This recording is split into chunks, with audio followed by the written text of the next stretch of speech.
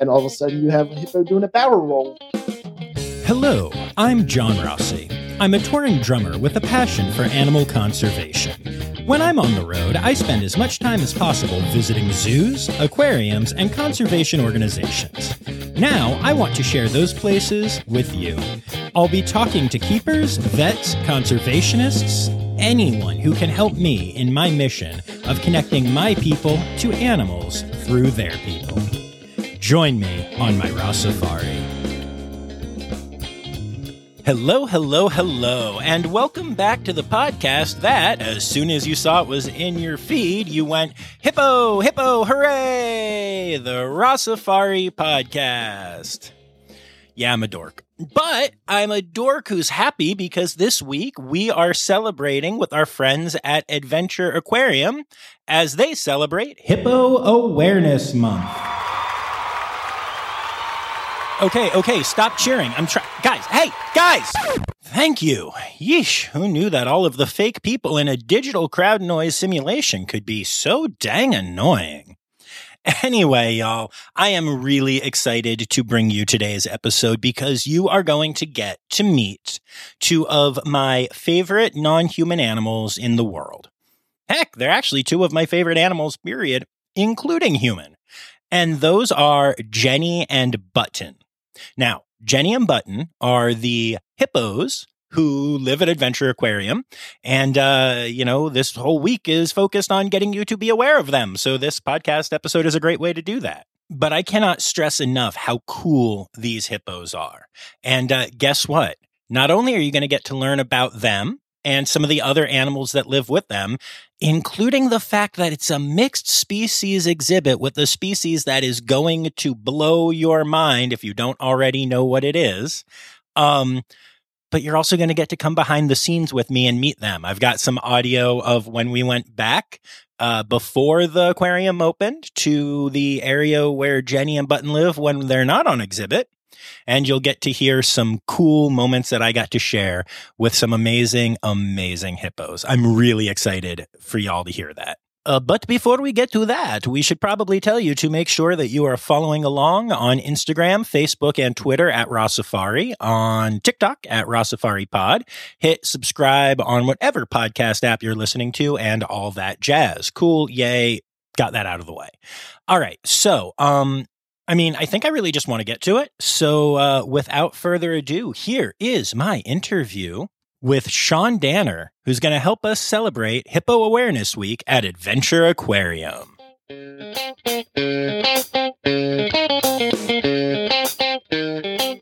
All right. So why don't we start off by you telling me who you are, where we are, and what you do here. So my name is Sean Danner. I'm a biologist too here at Adventure Aquarium, and I'm one of the primary keepers for our two female hippos. Yeah, you are. And the hippos here are... Their names are Jenny with a G, short for Genevieve, and Button.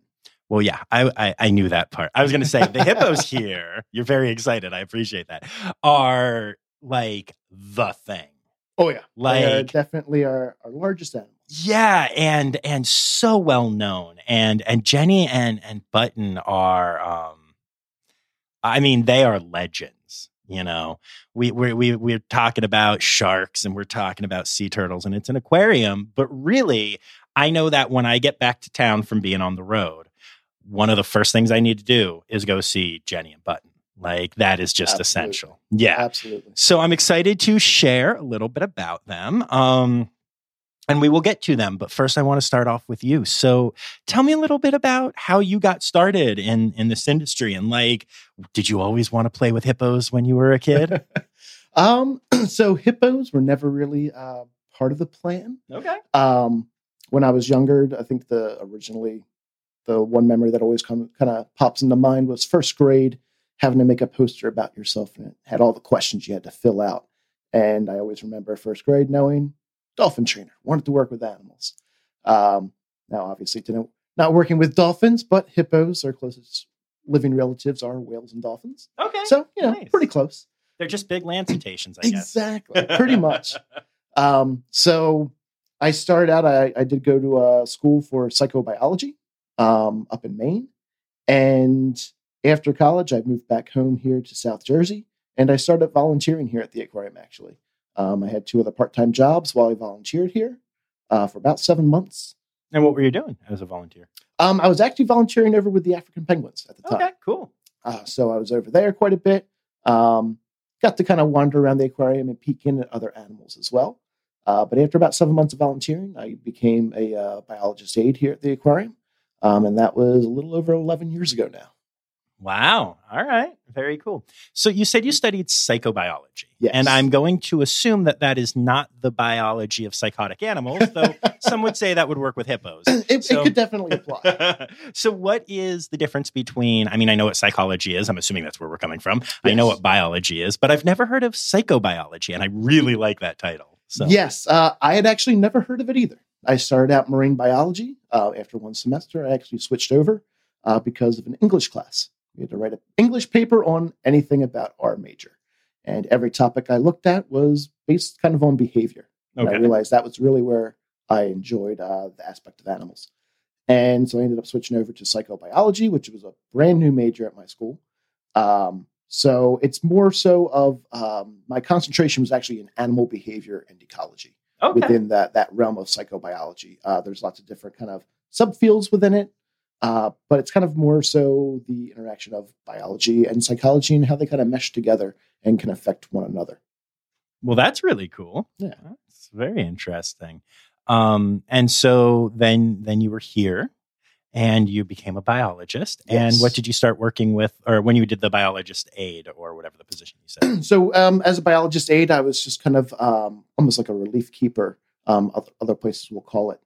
And I worked amongst the bird and mammal team. So I worked with our parrot collection, a lot of our ambassador animals, the penguins, of course, and our hippos. And at the time, we also had seals. Oh, okay. So kind of a jack of all trades. You're kind of everywhere, wherever you're needed, and just kind of helping out everybody.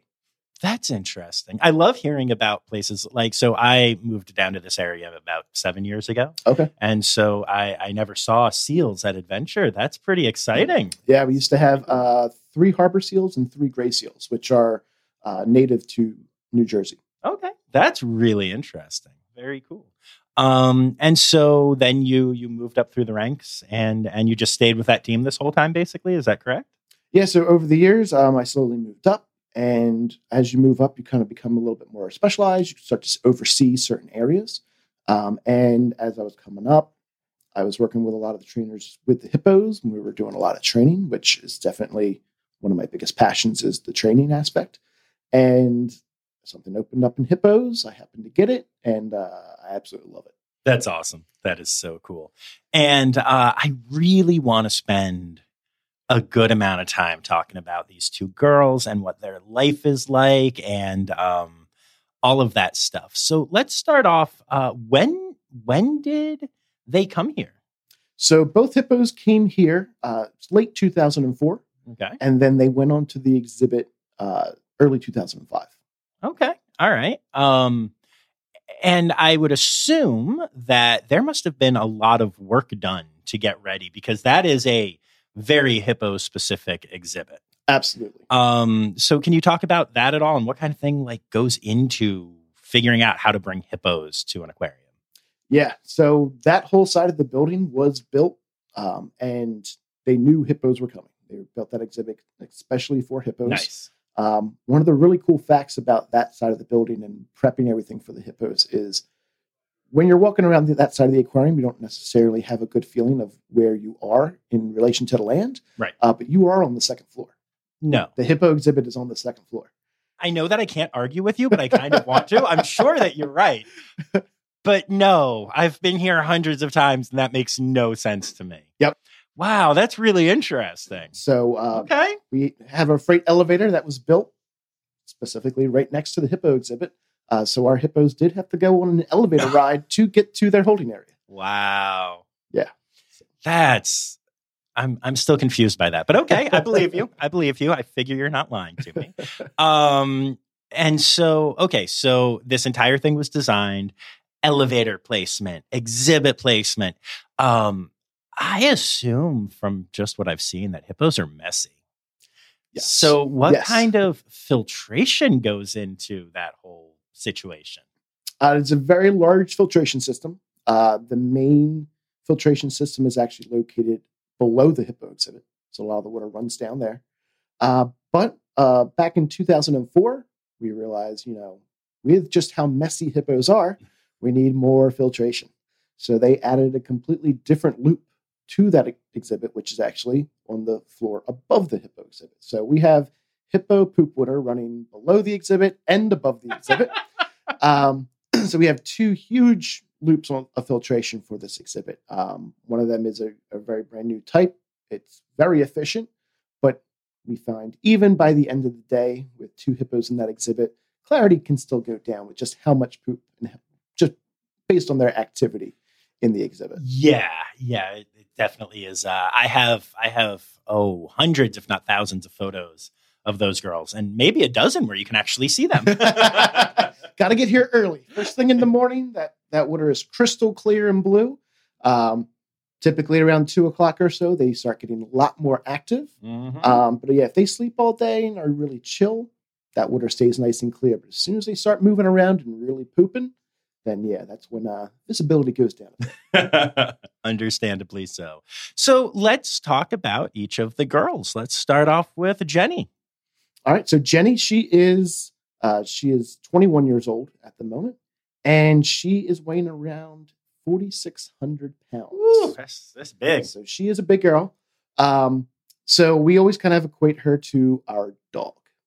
Okay. We get a bucket of food and she is ready to go for training. She wants to come over. She's going to see what's going on. So she's definitely a fun little personality. And just the sheer size of her is impressive. Yeah. When she's standing next to Button, the height difference, the size difference, it's immense. Absolutely. Tell me a little bit more about her personality. By the way, I have to tell you that one of the things that cracks me up the most is I've been doing this podcast for shy of 2 years now. By the time this comes out, I think it'll have been 2 years. And I have learned about hundreds of animals. And about 90% of them are either dogs or cats. It's like, oh my gosh, this 4,600 pound hippo. It's a dog. It's a big puppy. Good to know. Good to know. But tell me more. Tell me really, like, who is she? So she is definitely our attention hog. Loves attention not only from her keepers, but also from just the general public. We find her at the window quite a bit. Just before we do any of our educational talks, she's there waiting, just watching people. If you've ever seen the hippo here bouncing up and down at the underwater viewing window, I can almost 100% guarantee that was Jenny. She will sit there and bounce up and down, draws attention to her, and then she's able to just sit there and watch people. So she is very much our people watcher. She's the one glued to the window, checking everybody out. When it comes to training, she's a very smart hippo, but she can be a little lazy sometimes. So we'll go to do stuff, and she'll try to, work her way around some things. She's smart enough to be able to do that. So sometimes she'll try to find out, what's the easiest way I can do this. Interesting. Yeah. That's cool. And then let's talk Button. She's cute as a button. She absolutely is. I assume that's where the name came from. I can only assume. She's our smaller one. She is 25 years old, and she's weighing in right around 3,200 pounds. So that's a pretty big difference. Pretty big difference between the two of them. So despite that size difference, she's a boss. Nice. She will definitely let Jenny know what's going on. They both get along very well, but you can imagine anybody living with anybody 24/7, you're going to have your spats and disagreements. And sometimes it's over favorite food. Sometimes it's over favorite toys. And we have definitely seen Button make some grumbles and head tosses at Jenny. And Jenny has, back to the dog analogy, but I've seen Jenny kind of in the corner like a scolded puppy, like, oh no, Button yelled at me. But she is very, very intelligent. She is very, I would almost say analytical. She likes to figure everything out. Okay. So whenever we do new training with her, it's very much trying to lay out each step and showing her what's going to happen. Doesn't like surprises. She likes to know what's happening and what's going to happen. So if you're able to kind of lay all that out and show her with no surprises, she loves to sit there and kind of put it all together. She is to the point where she will read your body language and all of that and kind of try to be a step ahead of you. With new people, she will sometimes kind of treat them like a substitute teacher. Okay. And so they do know us individually. Right. They'll both test new people, but Button definitely will try to test them a little bit more. And it takes a little bit longer for our newer keepers to really build that rapport with Button, because she definitely does have to work up that trust. Once she trusts you, she's amazing. But we have to really warn new keepers of letting them know nothing you did. Button's just, she has her wall up and she's, going to test you. But you just have to kind of build that trust with her. And it takes a bit longer than with Jenny. That's really cool. I love the individual personalities of animals. It's such a cool thing. So you talked about training. Yes. What do you train a hippo to do? Oh, all kinds of things. So most of the behaviors that we do with them, we call them husbandry behaviors. It's stuff that we simply teach them to better take care of them. So something as simple as opening their mouth. Yes, it's great that they can open their mouth and we can throw food in there. But also it's great because we can check their teeth. Not only check them, but we can use a rotary tool and actually grind down any sharp edges and take care of their tusks. Oh, wow. Okay. So we can go right in there and we have dust flying out. It smells horrible, but they're totally fine for it. A person, you would probably have to sedate to go and grind in on their teeth, but the hippos are completely fine. It's all voluntary, but they know how to lay down, back up. Let me pause for 1 second before we keep going there. Do tusks grow continually? Is that a... Yeah, so they will continuously grow throughout their life. Their bottom tusks, they also have one on the top, and they actually rub against each other. Oh, so that way they don't get too long. But just like people, the wear, everyone's bite is very different. Mm-hmm. So even just looking at Jenny and Button, vastly different shapes of their tusks, just based on their bite. And Jenny at one point got a little sharp edge on top, caused a little bit of gum irritation. And that's when we started doing the grinding. Right. And, it maybe takes 5 minutes once a week and no more irritation. Oh, that's so cool. So I did not realize that hippos are rodents. I kid. Get the bunny ears out around Easter. No, very cool. All right. So now I just needed to clarify that because I thought that was fascinating. I did not realize that their tusks grow forever. That's really cool. So let's talk more behaviors now. So they know, backing up, laying down, even stuff out on exhibit. We can do targets where they'll put their nose to a target and they get a reward. We can do that on exhibit, even through the window. So we can put a target on the window. Oh, nice. They'll put their nose to the other side of the window. We can move them around. They'll even open their mouths out there. Button will even go underwater on command. Really? We kind of use the lay down behavior. And now she just offers it up. And, she's like, oh, this is cool. Jenny, on the other hand, she's not quite figured that out there. We have some pretty comical pictures of me trying to see if I could get as low as possible for her to follow me. So there's pictures of me literally laying on the ground and her just staring at me like, what are you doing? So didn't quite work that way. But one thing that we do with Button is we give her one behavior that she has is coming into a chute. She's a little nervous with that back door being shut on her. So with her being analytical and wanting to know everything that's going on and what's going to happen, we actually give her the choice. So she actually has full control of when that back door shuts now. Okay. So we give her two options. We give her normal target. If she touches her nose to it, she gets a very basic little treat. But nothing happens. But then we have a cake pan that we have red electrical tape on. So it looks vastly different than the normal target. If she picks that, she gets her favorite treat, which is honeydew. So very big reward. Okay. But she knows that means that back door is going to shut. So some days she comes in is totally, shut the back door. I want that big treat. Other days she comes in, it's just, nah, not today. So she actually has 100% control over that whole situation based on her mood that day. So that way we're not surprising her. We're not doing anything that she's not comfortable with. And by having her have that choice and that control over the situation, she's really blossomed. And it's kind of a new way that we've been able to better communicate with her. Mm-hmm. And it's really helped in every aspect of care with her. I love that so much. Training is so cool. It's the best. So I assume that when you say you're talking about the gate closing, you're talking about when she's going back to holding like an off exhibit, correct? Yes. So we have the holding area in the back. We have a chute in the back that can close both sides, and the sides can even articulate in. And it's also a scale. Oh, nice. So they get weighed every single Wednesday. Very cool. Very cool. So I have a couple of questions about that. First of all, when they are behind the scenes, do they still live together, or do they each have their own space, or how does that work? So it can work however we need it to. Nice. So typically they have full access to each other, and we have the back area wide open. But we have the opportunity we can separate the land portion and the water portion back in holding. So in the morning, typically we will separate them for our training. Simply so, if we're training with Jenny, Button's not coming over and pushing her way in and trying to insert herself. And same with, Jenny trying to come over and steal some food. So that way we can really just focus on one another. Right. But typically it's wide open, so they have full access to each other all the time. Neat. Very cool. And you said that they have a water area back there as well? Yep. So we have a pool and holding as well. So they pretty much have access to their water 24/7. Okay. Very cool. Very cool. Now I notice that Jenny is a girl and Button is a girl.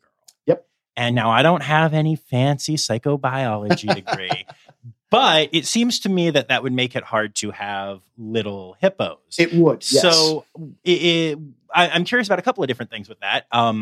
First of all, why no baby hippos? But then also, as far as, keeping them, I know about, we all, if you listen to this pod, you know about the SSP and all that stuff. Yes, absolutely. Are these two going to be lifetime residents here? Are they out of the SSP? Is there a chance that they will get a breeding rec at some point? Not with each other again, obviously, but what is the deal with all of that? So right now they are part of the SSP. They are not currently recommended for breeding. They'll most likely be lifetime residents here at the aquarium. So they actually both came to us from Disney. Okay. So right now, they are not. Wait, they're animated hippos? I thought they were written. You've seen Fantasia, right? Back in holding, you can find their little tutus and everything. Yeah. We have to do a lot of washing of them. But yeah, so right now, they are not recommended. So yeah, they're going to be lifetime residents here at Adventure Aquarium. Nice. And speaking of that, what is a lifetime for a hippo? So typically in zoos and aquariums, you're going to find them living typically into their 40s and 50s. Okay. So you're talking a good amount of time. Oh yeah. So typically, right now, 25 and 21, so they're going to be here for quite a bit longer. That's awesome. Very cool. So in general, we're talking about these two specific hippos, but hippos are kind of scary. Yeah. Actually. What can you tell me about what steps are taken to make sure? I know that you guys train, I know that y'all have relationships, but I also know that I'm not seeing you out on exhibit with the hippos. Absolutely. So just kind of talk to me about how you stay safe with these guys. Yeah. So we work with them. It's called protected contact. So pretty much just means that there's always a barrier between us and the hippos. We never share the same space as them. Now, even though we don't share the same space, by walking into their area, we still do have a lot of direct contact with them. So, like I said, we're in their mouth, grinding down their tusks. Now, that's a two-person job. So one person literally just has a hand on their snout. And it's kind of just them having their hand up there, asking them to hold that open behavior. But also, they're kind of gauging the tenseness of their jaw. Okay. So you can imagine being at the dentist. How many times does your dentist throughout the entire process ask you wider? Because you're just not really knowing you're closing your mouth a little bit. And that person can kind of feel that in their mouth. And they are kind of talking with the person who has their hand in there, who is very focused on what they're doing. That way we just have extra set of eyes and extra sense of what's going on with them. Another way that we have really direct contact is we're working on voluntary blood draw. Nice. From Jenny. Nice. So into that chute I was talking about earlier, she'll walk right in. We can close her in. She has a keeper up front who puts her into position. And then I can go around back and actually have full access to her tail where we're attempting to draw blood. So just ways that, it's definitely different from working free contact with an animal where you can just walk right up to them, walk all the way around. So with protected contact, it definitely adds some difficulties and a lot of strategy to where you can get, and also a lot of the behaviors that we teach them gives us access to different parts of their body. So Jenny and Button both know hip, so they will come parallel to the bars, so we can get access to the full side of the body, even if they aren't in the chute. So okay. That's really lots of ways around it. Right. That's really cool. I know I've gotten to interact with a few rhinos. Okay. Same type of thing, always protected contact, but you can reach through, you can touch. You Yep. have to be careful and aware of where that horn is. But, so it's kind of that similar thing where you can be tactile without risking your life. Exactly. So even if your hands go through, you just have to be aware of where are they in relation to the barriers and the body, because last thing you want is, even if they shift, not on purpose, right, but of course, they could shift and trap your arm, or put in a very precarious situation. So there's lots of safety when it comes to animals of that size, because it doesn't take any ill will from them. It can be a complete accident, just them moving that much body weight. That could be very dangerous. Yeah, no doubt. And, mentioning how they move and how dangerous they can appear. I one time was here, and those two were going at it. And I don't know if they were fighting for real or if this is how hippos play. But I have to tell you, Sean, I have seen a lot doing this podcast. And I don't think I've ever been more, I wasn't scared, but intimidated. Yeah. They will fly at each other. They are so fast. They are so strong. Talk to me about what that's like when they get into it. And is that, in general, do they play that way? Or is that, settling? And like you said, when you live together 24/7, like stuff will happen. I know that they have a great relationship, and I want everyone listening to understand that. But when something happens, what is that like for y'all? And describe it to my listeners. So what you were probably seeing was play. Okay. So yeah, they will play fight. They will open their mouths at each other and kind of bite at their mouths. They will chase each other around. They will flip each other over as they're in the water. Yes. Since they can't swim, they'll be mid water column, and the other one comes up, and all of a sudden you have a hippo doing a barrel roll. Little legs kick in, and they have no control over themselves out in the water. So yeah, that was play. But yes, it looks terrifying. Just like, once again, back to dogs. You'll hear dogs playing. Sometimes it can sound horrible, but sometimes some dogs are just very vocal. So yeah, the hippos going at each other, full mouths open. If that was a real fight, you would know. Gotcha. Hippo fights out in the wild, they are no joke. You will definitely see a lot of damage done to both hippos, typically in the mouth, because they will go mouth to mouth. We might find a small abrasion or something like that in their mouth, but typically when we find that, it's usually because they were just chewing on a toy too hard. Gotcha. So yeah, that was probably more so play. When they kind of settle their disputes, it's much quicker. It's usually just a quick toss of the head or a grumble or, some kind of vocalization. And it's usually over. So sometimes we'll have them come over for treats or meeting people. And one kind of will toss a head, give a grumble, and the other one backs off. So typically an actual dispute between our girls is over like that. Okay. It's very quick, whereas the more prolonged stuff is more so actually just this play. Was really prolonged. Yeah. I could not. Oh, yeah. Like I said, I've been here hundreds of times, and I've never seen any. That was amazing. I mean, the water was splashing like all the way into the air, and they were, like flying around each other. As high as that acrylic is, we have seen water splash over that before. Jenny will even partially porpoise out of the water. Oh, wow. And when she's running around chasing Button or, running from Button, she'll hit a high point and she'll jump up, and she will have porpoise out of the water, and water goes everywhere. And we will sometimes get calls from our engineering department because of how much water they're moving around. It splashes away from the filtration so much that it sucks a little bit of air. So they're calling like, what are you doing in hippos? And it's like, well, we're not doing anything, but expect this for the next 15, 20 minutes though. Amazing. That's really cool. Yeah. On a side note, just because this is Hippo Awareness Month, and I want to raise awareness of all hippos, do you know about the cocaine hippos? Oh, absolutely. Yeah. Can you share anything about the cocaine hippos with my listeners? So from what I'm aware, it started out as a very small population, but hippos are native to Africa. Yes. But there is a very small but growing population down in South America. So Pablo Escobar was a big fan of animals, and he had himself a little zoo. And when he was no longer in power, some of those animals were taken and sold. Some were released. He had a couple hippos. They were just released into the wild, and they have bred, and their numbers have grown and grown. And hippos, even in Africa, really don't have any natural predators. Their biggest threats over there are humans and, climate change. And down in South America, they are same thing. There's nothing really that's going to hunt hippos. So they've kind of just been breeding and growing, and they're a bit of a nuisance animal down there. There's been lots of large debates on how to solve it. Because obviously, yes, they can cause a lot of damage. Around here, you always hear about different animals that don't belong here, invasive species, and technically, a hippo in South America is an invasive species. Yes, it is.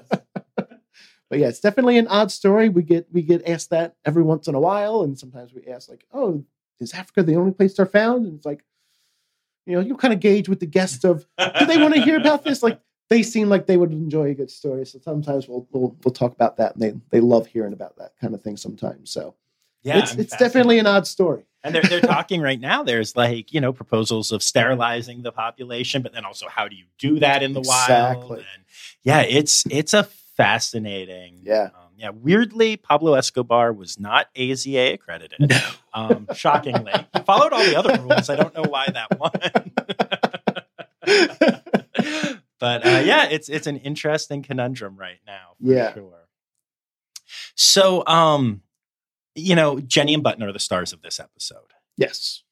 But they have another animal that lives in a mixed species exhibit with them. They do. And the first time I saw this animal in with hippos, I legitimately was like, okay, wait, did an ambassador animal just get in with the hippos?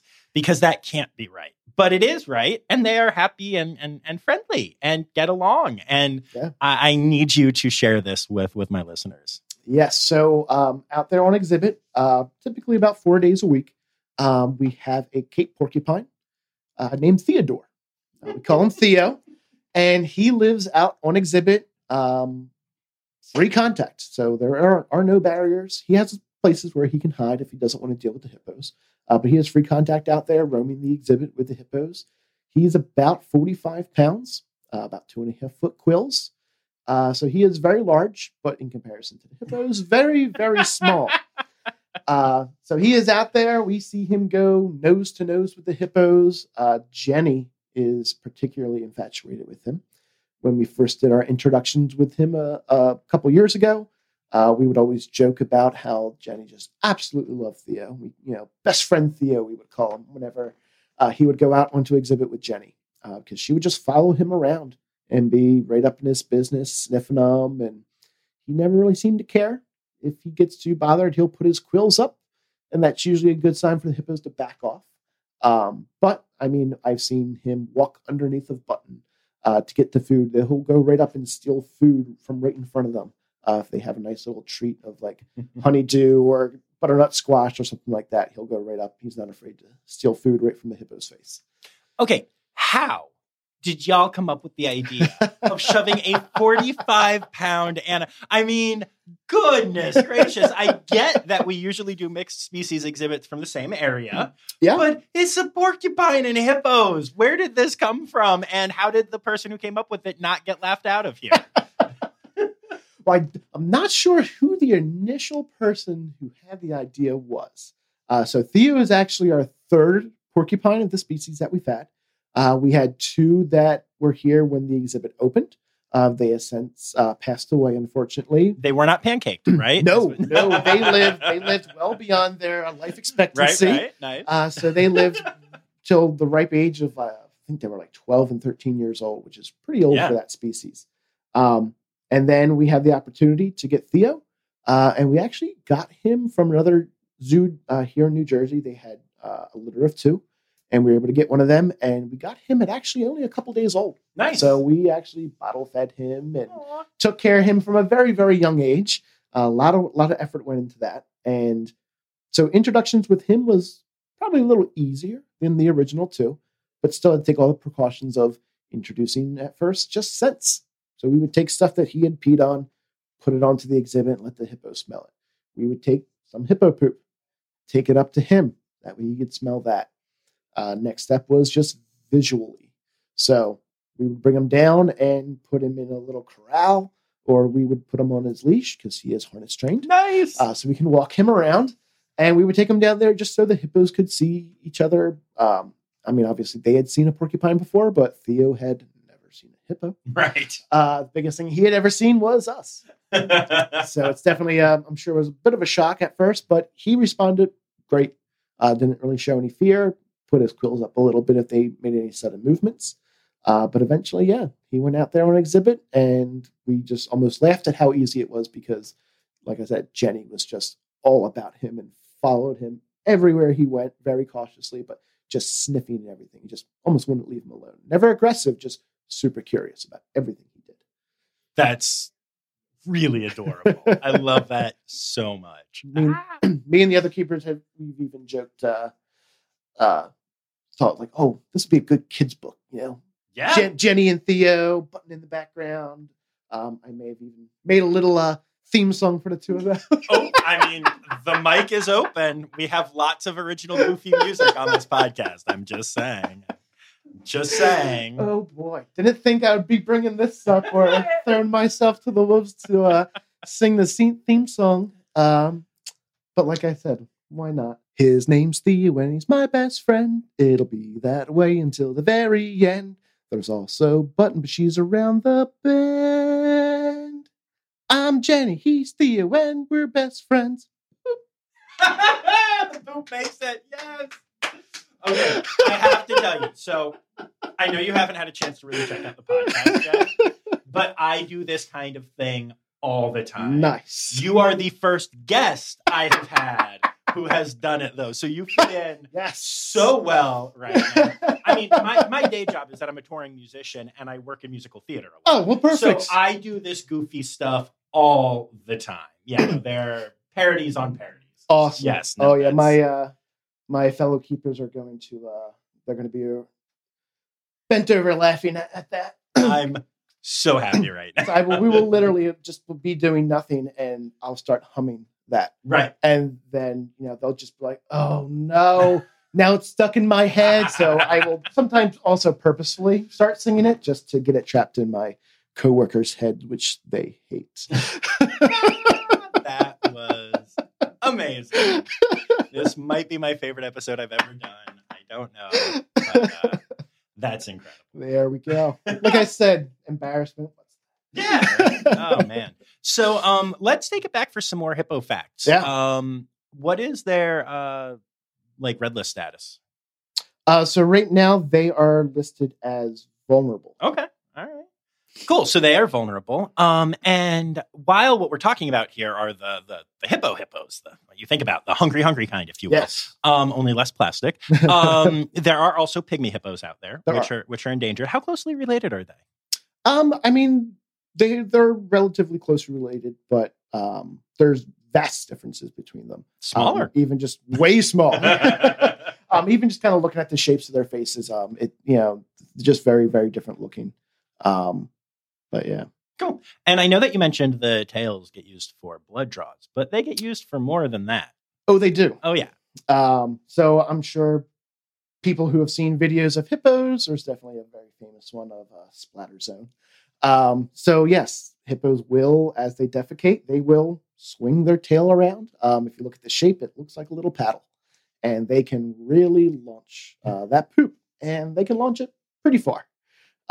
So males will definitely use that to spread their scent over a large area, just so they can, if you're going to poop one spot, instead of just sitting there walking and leaving it in one spot, they can splatter it and launch it over a much larger area to kind of say, this is my spot. Okay. And so that's why we think it's a territorial thing? Mostly males, females do it as well. Okay. We've had ours do it, mainly Jenny. But With her, sometimes it's a bit more of a kind of a jealousy thing. Interesting. So it's never just because. So it'll seem like we'll be doing training with Jenny, maybe 15, 20 minutes, doing all kinds of stuff with her. Then we'll switch over to Button. And sometimes Jenny decides that, well, she still needs more attention. So she will back up to the doors or go over to the wall and not only just poop, but she will use that tail to spread it around and launch it around. And she can get some pretty good distance. Some of our shelving units have some plastic on the side to protect the things on the shelves. We have cleaned it off of the light fixtures and the pipes above them. So, yeah, they can get some good distance on it. So when you're cleaning hippo poop, it's not a one-dimensional cleaning the floor. You're looking in every direction. Wow, that's entertaining. Yeah. Is there anything else interesting that you can tell me about hippos in general, or the girls in particular? I mean, I think the one of the biggest shocker for people is learning the quickness of them. You see an animal that large, and you really just think that they're big and slow. They lumber around, which most of the time that's what they're doing. But they can run between 25 and 30 miles an hour. Wow. And even in the water, they can move extremely fast. Like you saw them kind of going at each other. They can push off and really get moving through the water column. Another cool thing, I think, is just their vocalizations. They can vocalize in registers that we can't hear. Okay. So they can get very, very low, which is great for that will travel very long distance. Right. But not only are they vocalizing to each other above water, they can do it underwater as well. So they can be underwater. You'll see bubbles come out, and you'll see the other one react. We've even had the chance of having our hand on the window, and you'll see bubbles come out, and you can feel the vibrations in your hand against the window. Oh, wow. So if they're under there and bubbles are coming out, it's not them just releasing. You can definitely tell there's vocalizations because you can feel the vibrations moving through the water and actually into the window. Oh, that's fascinating. Yeah, that was a very, very cool experience to actually be able to feel them talking to each other. Wow. I love that so much. Very, very cool. Awesome. And then while you're over in that area with 2 hippos and a porcupine, which I still just can't quite wrap my head around, you also have some ambassadors and stuff over there. Yeah. Right? So tell me about, pick a couple of cool ones. I know there's a pretty special pancake tortoise. Oh, absolutely. So we have quite a few different education animals, and we have 2 reptile exhibits over in the same area as the hippos. We have some Uromastyx in there, and also we have 2 pancake tortoises. So they are, I believe, those 2 pancake tortoises are the oldest pancake tortoises in the country. Wow! So I believe they are both in their 40s. So Gertrude and Louise. So they're over there. They will climb all over the exhibit. They get into spots where it doesn't seem like a tortoise would normally be able to climb to. Yeah. But also they will be mid-eating and just decide, I'm full and I want to nap, and that'll be the spot where they fall asleep. So they will fall asleep literally in their food bowl, which is fine for them, but maybe the other animals, I'm sure it's mild inconvenience to have to eat around the tortoise. But I'm also just so proud of y'all for not having pancake-related names for these 2. I think those are the first 2 pancake tortoises I've heard of that don't have a pancake name. So thank you for that. No problem. I've been wanting to name something Gertrude forever, and finally we got the tortoise, and it was just like, all right, let's do that one. That's then a good name. Thought Louise would go well with it. So yeah, no food with those animal names. Nice. Yeah. Yeah. And anyone else over there that's worth a quick mention? So obviously Theo on exhibit, but yeah, he's harness trained and we can walk him around. We have a prehensile tail porcupine named Gonzo. Oh, nice. So he is very cool. So he will come out on programs as well. And aptly named Gonzo because probably a good half of his face is nose. So he is named after the Muppet. On top of that, we have a very large black-throated monitor named Khufu. He is right now probably around 3.5, 4 feet long. So he is a very big guy, also harness trained. Nice. So he will also go on walks. He could eventually be 5 or 6 feet long, weighing around 50 pounds or so. So we wanted to start training him and have him ready for when he is that large. But yeah, some impressive and very fun animals over there. Very cool. All right. Well, are there any conservation organizations that you'd like to give a shout out to? Yeah, absolutely. So for Hippo Awareness Month, the money that we raise, not only in that month, but throughout the year, we donate to the Turgway Hippo Trust. They're located over in Zimbabwe. So they're a great organization that we've been working with for several years. And they help protect the population of hippos over there. So they will work with local governments to make sure that, rivers aren't dammed up in the wrong spots, working with, legislation and things like that. But also they hire rangers to help protect them from poachers. During droughts in the dry season, they make sure that there's enough food being brought in to feed the hippos. So, in past years, our donations have gone into pretty much bringing in relief food for close to a year. I believe one year they were able to buy a new truck for patrols and just everyday things there. So our donations that we give every year are a big part of the donations that they get. So they're a great organization, and we've had a great relationship with them in the years that we work with them. Awesome. Love it. It's time now, don't you know? We've come to the end of the show. But there's one tale left to go. You're gonna laugh and say, oh no. It's time for the Rossafari Poop Story.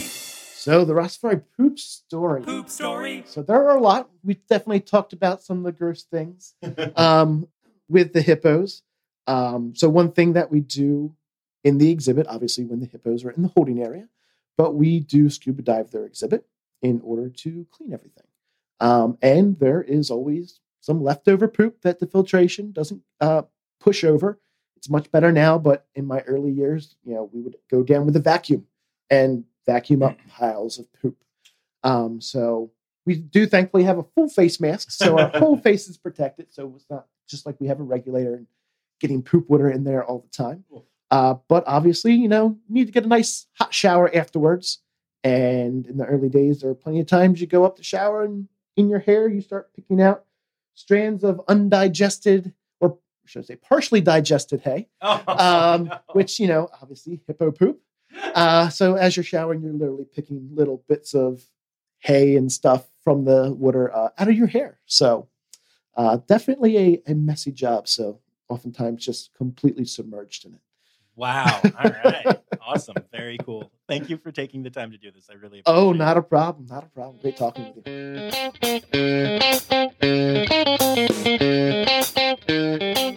All right. Let's go and meet some hippos. Okay. But you can see all those molars are set really far back in the mouth. Yeah. So a lot of the first movements of them moving their mouth around with food is just trying to get it back to the molars. Okay. Interesting. Oh, you have lots of leftover from breakfast, don't you? Yeah, a little bit more. There you go. Hi, bud. It's so good to meet you. Oh, baby. Slurping. Then there's Jenny over there. Hey, Jenny. Oh, wow. I didn't even see you sitting there. So she's sometimes they know exactly their timing. Right. So they know it's about time to go out on exhibit. That's really impressive. Where they're going to get quite a bit of hay. So they sometimes are like, "What's the time yet?"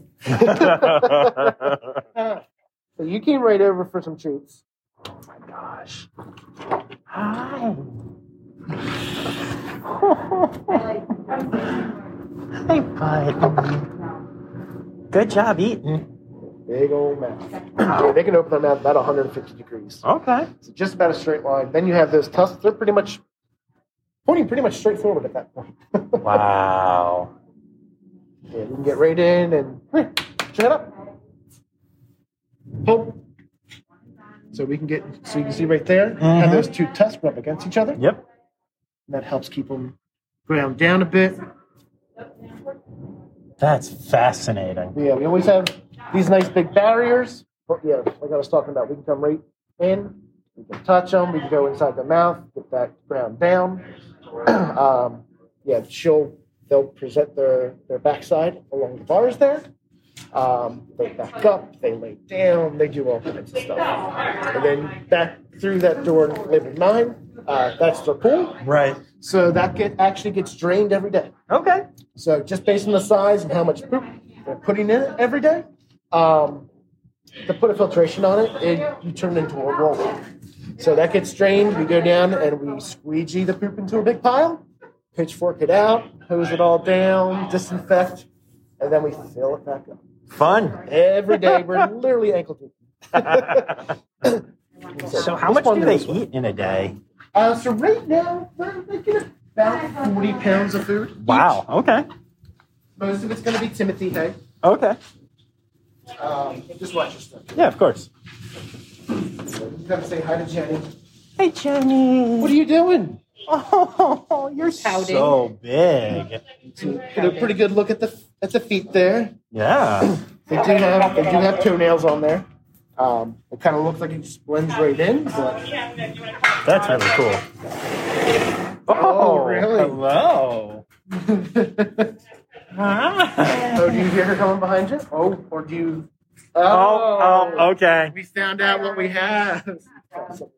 Yeah, you can see even just her much larger tusks. Mm-hmm. And yeah, she has like pretty much a flat back to it, just the way that top one was. Okay, yeah.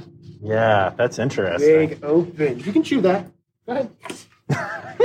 She's like, but there's more of it.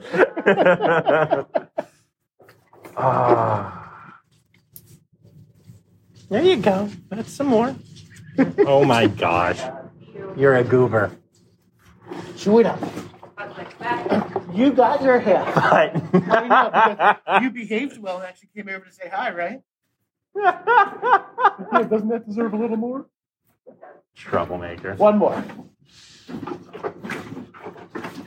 She's like, no. Yeah, right? Yeah, Jenny's on a bit of a diet now. That's fair. Even though, a little spoiled this week. We went big before the diet with birthdays. Well, birthdays are important. Oh, look at all that. She stole both. Yeah. Yes. And Buddy's like, I haven't been handling you. A little bit of squash. I'll take the water. That's amazing. Just huge but super friendly. You know, they love attention. Oh my goodness. Yeah, you a good little girl. You know what? I've met Fiona, and you're cooler than Fiona. You are. I agree. Just say it. I'm just gonna She's say tiny and adorable, but come on. Yeah, come on. Yeah, you all drooling. So good to meet you two. Sometimes we do painting right there, so she can put her face through, and we can put paint on, and she can press against canvas. She can also, when her head's up like that, we'll just press, like you can see, there's bits of paint still up here. Right. Now, with her, so she's cool. actually not all the way through yet. Like, Yeah. she can go Okay. farther Yeah, than so like where she sometimes is. we'll open up the chute, and that one's usually always open. Okay. So we always warn people like the chute's open, everybody, because she can stretch like this far through. That's funny. So it's like, watch where you're walking, Oh, because she might okay. pop out. She never chomps really quick. Okay. She's always very slow and deliberate. She will close her mouth very quick with things, so we're way more cautious about doing anything like that with Fair. Bud. Fair.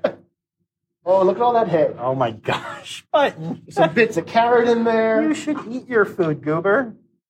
You like seafood? Oh, that's so gross. And then sometimes we will catch snot rockets from these guys. Nice. Been launched in the face, sneezes. And Yeah, I did everything. catch a Like, little bit of that melon that I threw into Jenny's mouth. Came back out on me. It hit me briefly. Oh yeah, they get Yeah. lots of saliva. Yep. Especially when they're eating the hay. I've only seen it one time. I think it was just perfect timing. But their saliva glands.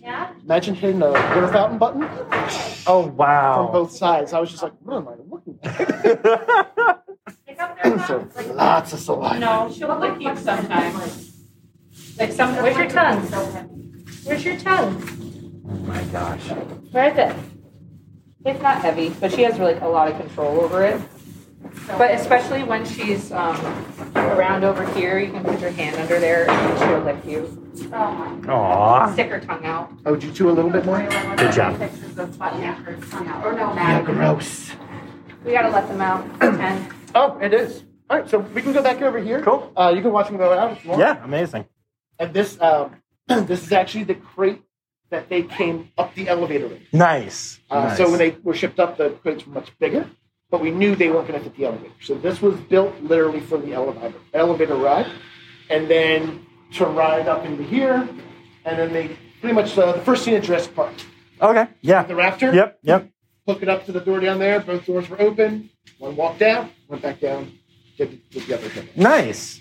All right, everything good? Let's go out there. Everybody's fine.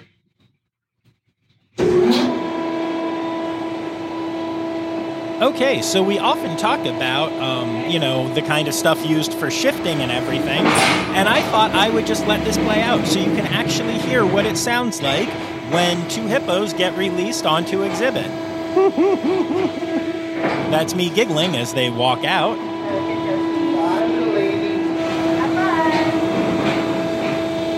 I love how the keepers all say goodbye to them and tell them to have fun and stuff. That is adorable. Oop, here comes some loud noises.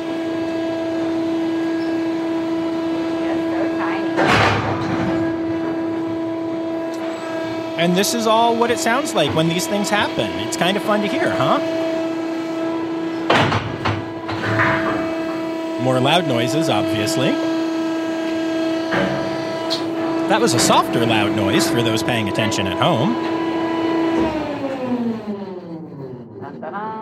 Amazing. Awesome. So cool.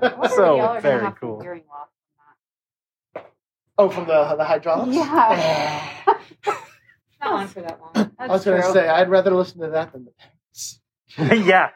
By a lot. Yeah. Up there. Yeah. That's so true. Even with earplugs, it's like. Oh, yeah. I mean, like I said, I'm a professional drummer. It is what I do for a living, and I do not play soft. I am a heavy-hitting player. And the first time that I was in a bird room featuring a ton of citizens, I was in physical pain by the end of it. And I was like, this is amazing. Yeah. Yeah. It's I will horrible. crash cymbals all day, every day, and then you put me in a room with a couple of parrots, and I'm like, ah. Yeah. Again, some people will be around them and not wear any ear protection at all, and I don't know how they do it. It depends on the day. There are some days that they're like just chit-chatting and it's fine, and then there's some days where it's like alarm call and you're just like, okay. Yeah. And it changes based on the day too, like who's on exhibit and who's up there. Right. So like we might have parents that love you, so they're going to be like, oh, hi. And other ones, if Trinidad's up there today, I'm there. And every time I walk by the thing, screams at my face. So it's like, Our macaw loves girls. yeah, we saw him on exhibit. Yeah. He screamed as they walked by. Yeah. Yeah. Like, yeah, he just like Like nice. the ladies. And then you got a few who like the men who will do like sweet little trills. And I'm up there and they're like, oh no. I hate you. Who's the one who's talking all the time? Because Maddie sends me these videos in the background. She's like, hello, hi there, hey. Macbeth, Hey. probably. You got it's either All the Macbeth or time. Dylan. I feel like So Nonstop. it's a yellow-naped Amazon or African gray, either or. If it sounds more boyish, Dylan has a deeper voice. Yeah, I love that. Well, Yeah. Mark Hind was his owner. That's so true. Yeah. That's what he learned. That's true. he's funny. So is today a Theo day, or? He was upstairs. Theo's upstairs. Okay. So So we yeah. can go peek through the door up there. Sure. And see him real quick. Yeah. Well, We talked about him out there. Yeah. We can have some real quick and Cool. see some of those guys. I haven't seen Sassy in a long Go time. get your sassy lover. Go get my sassy lover. Thank you. And so then we did. We went upstairs, and Theo, we were going to look in a window, but guess what? Theo was out on his leash being adorable and getting some enrichment. So I got to meet Theo and a bunch of the other ambassador animals at Adventure Aquarium. Y'all, that facility took such amazing care of me.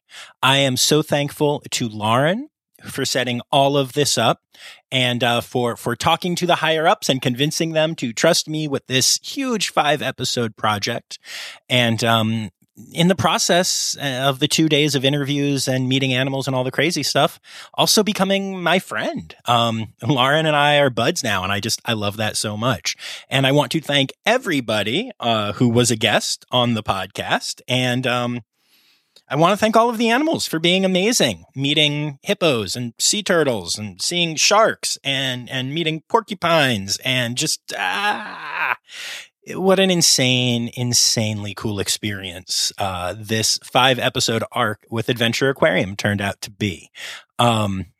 Just thank you to everyone involved. And please, if you are listening to this and you have not yet, make sure that you are going to adventureaquarium.com and following along on Facebook and Insta and on TikTok at Adventure Aquarium.